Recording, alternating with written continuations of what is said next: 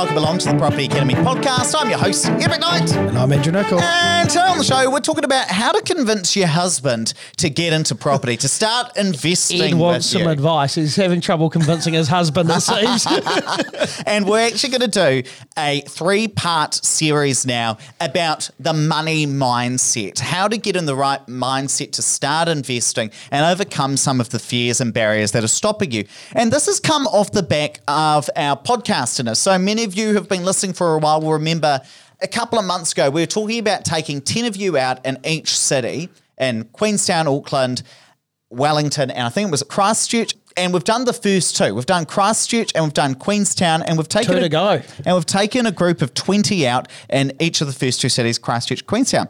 And it's been amazing meeting people. They have been great fun, actually having the two-way conversation rather than us just talking at each other. It's been really nice to meet the fans. Yeah, and we've been drinking a lot of house wine and had a lot of fun times. I tell you what, the Queenstown bunch, that they managed to do double the damage to the Christchurch bunch. Good effort. And the really interesting thing is that when I'm meeting you guys, often, not always the case, but often one partner is really into the podcast and one is like, yeah, it's cool, but it's not my jam. Totally It's okay. fine. There's always going to be an intelligent one in the relationship. And a couple of people have asked, well, how do I get my husband, my significant other, my wife, how do I get them or convince them to start investing in property with me so that we can do this together? Andrew, you deal with a lot of couples in your role, putting together some plans, finding some properties. I'm sure you've seen this in the past. How do you go about tackling this? So I used to be a lot more flexible with my meetings that I'd schedule. And if someone said, hey, I take care of everything when it comes to the finances, I'd book that in. So it might be a situation where maybe Mister's working and he has time to come into the office and have a meeting, and Mum's at home and she's busy with the kids. And so they have a conversation and she says, look, you take care of it. I am yet to meet a guy or a girl who comes in by themselves and then starts investing without actually having that involvement. As much as people say that they've got the full permission of their spouse, there's that nervousness, as there should be, about signing up a $600,000 investment without running it past your spouse. And now the problem is, then you have to go and relay that information to your spouse, and when you're learning something new and you're trying to take in all this information and you've got all these questions that you ask, then you go home and you sit down with your significant other and they ask something different because they think differently to you. Because often you might have one person that's more emotional and one person that's more logical. And they might say, hey, yeah, but what happens if all of a sudden we go backwards and we lose the house? All of a sudden you're thinking, oh, God, okay, I don't have an answer for that. And then you come back. So anyway, this was a long-winded way of saying nowadays I will only see people if they at least have their meeting together, because I think that when you're learning or at least figuring out what you want to get out of property or whatever it is that you're learning about, you have to do the first part together. And I certainly agree with what you're saying here, that you've got to start with at least being on the same page when doing it. And there's a couple of different approaches I think that you can probably take, just speaking tactically with what you can actually do now. And I think it can probably start with an assessment of, well, is your partner more emotional or are they more logical? And this is about teasing out why you actually want to start investing in property. And look, at the start, you're not actually asking them to go and buy a house. You're asking them to just take the first steps and start doing something, whether that's have a meeting with somebody or to go out and start looking at properties. Now, if my partner was more emotional, I'd probably start by talking about the shared goals that we have together, about what we want to achieve together in the future, and that property might be the mechanism for doing something. If my partner was very analytical, I'd probably just stick to the numbers and talk about, well, what's the cost of not doing anything? And in that case, it might be missing out on $500K worth of gain over a period of time and whatever it happened to be. But the cost of not doing something is X, Y, Z. Or maybe just even looking at the numbers of going, okay, well, if this is where we want to get to, we need to start saving $1,000 a week. That's not possible. We need to look at alternatives. I think the other thing that you'll pretty quickly come up against is you'll come up against their concerns. Often somebody will have a reason why they don't want to invest in property. And we might think, oh, that really shouldn't be a concern because of X, Y, Z reasons. It doesn't matter what we think about their concern. What's important is that we validate it, that to them this is a real concern and therefore we've got to deal with it appropriately. So you've got to really treat any concern that your partner or your parent or whoever it is, whatever their concern is, you've got to treat it as legitimate and then walk them through it. And I want to give you an example of how this might actually go. So let's say that the husband's decided he wants to pay off the mortgage first and the other partner really wants to invest in property. So if he was like, oh, maybe we should walk this through together, Andrew. Well, we're going to play this out, are we? Why don't we play this out? Okay. You be the husband in this one. Any excuse. So, honey, I think we should start investing in property. Yes, but we've got this big mortgage that's still got 30 years left. We need to get that paid off or else we'll never be able to retire. Well, just walk me through the thinking behind that. Well, we need the security, right? If we've got a house and we've got a mortgage on it, then at any time, we might get into a situation where we can't pay it. So any spare money we have needs to be going into that right now. So security is the most important thing? Yes. Well, I feel like you're going to trick me into something. You're using my words against me now. Well, look, I just feel like we can pay off the mortgage at the same rate we would otherwise be doing, but we could probably be more secure if we invest in property and start by building our wealth at the same time. You make a good point. Well, look, your conversation is not going to go something like that. No. But I think finding out what they're actually interested in and then trying to say, hey, look, property can be a means of getting us there more quickly. And it doesn't necessarily always have as much of a trade-off.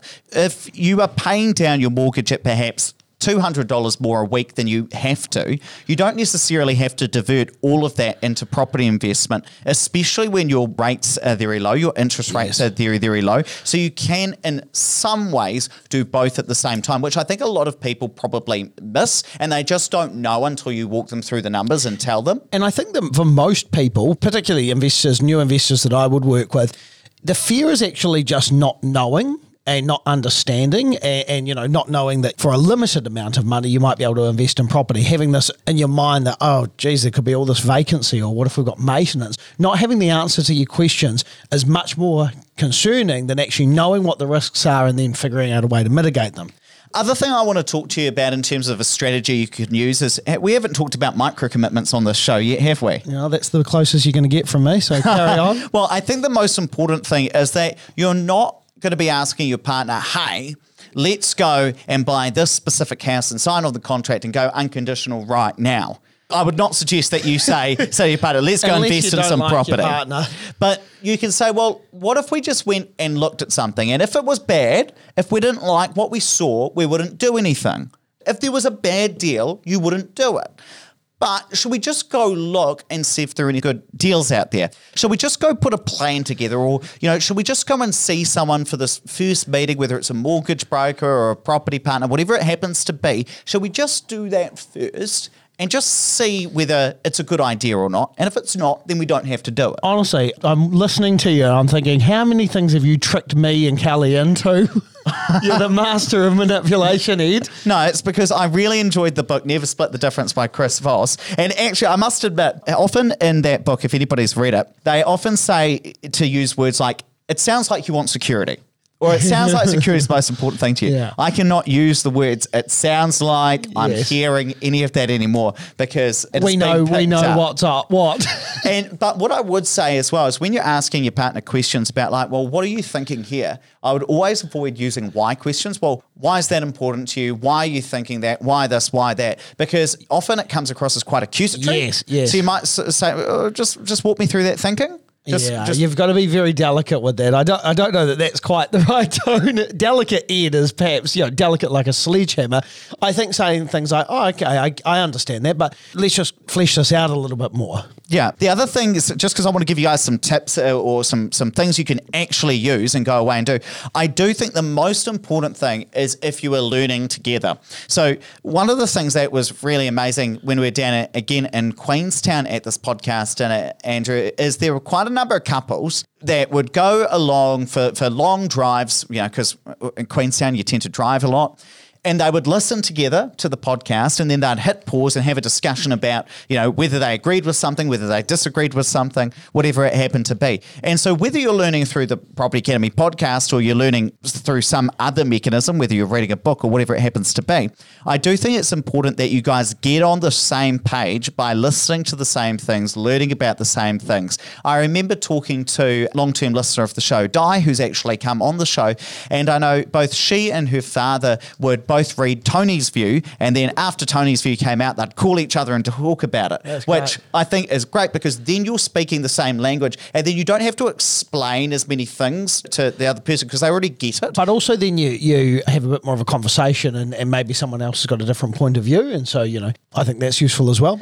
And lastly, what else can somebody do, Andrew? So I guess the last thing you can do is get some outside help. So whether or not it's using a company like ours or someone independent to help guide you both through this, like a marriage counsellor for whatever you're trying to achieve. Because it's also good to get a third person's opinion and just maybe someone with a bit of experience and kind of navigating through some of the concerns that your partner might have. And I guess in those situations, generally speaking, a financial advisor does have experience working with couples and kind of managing the two different things that each couple wants.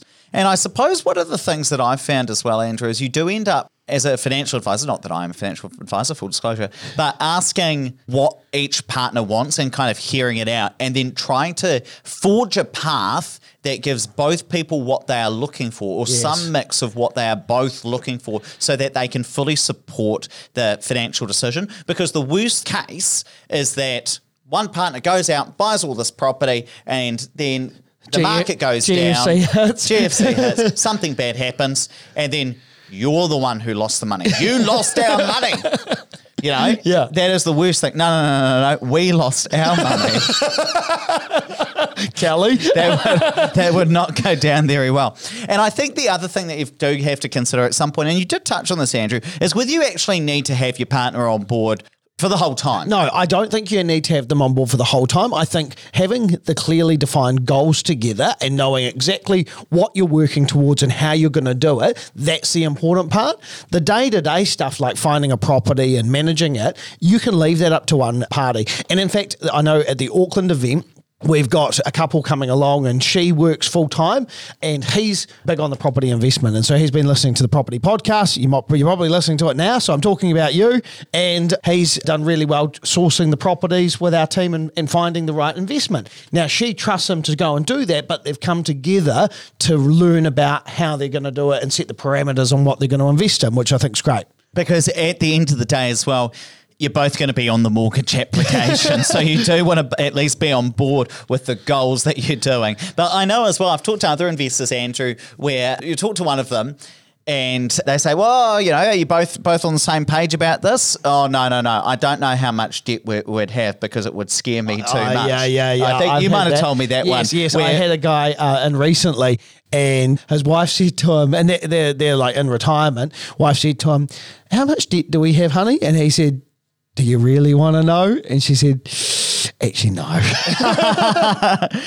Okay, let's wrap it up there. But please don't forget to rate, review, and subscribe to the podcast. Really does help us get the message out to more people. And hey, speaking about debt, make sure you tune in tomorrow because we're going to be talking about good debt versus bad debt and whether there is any good debt at all. So make sure you tune in. We're going to be discussing that for part 2 of the Money Mindset series. And hey, we've only just released the second episode of The Deal. This one stars Blair Chappell from Williams Corporation. So if you want to watch it and find out whether Blair comes in and gets a deal, go to thedeal.co. You'll be able to watch the second episode of that.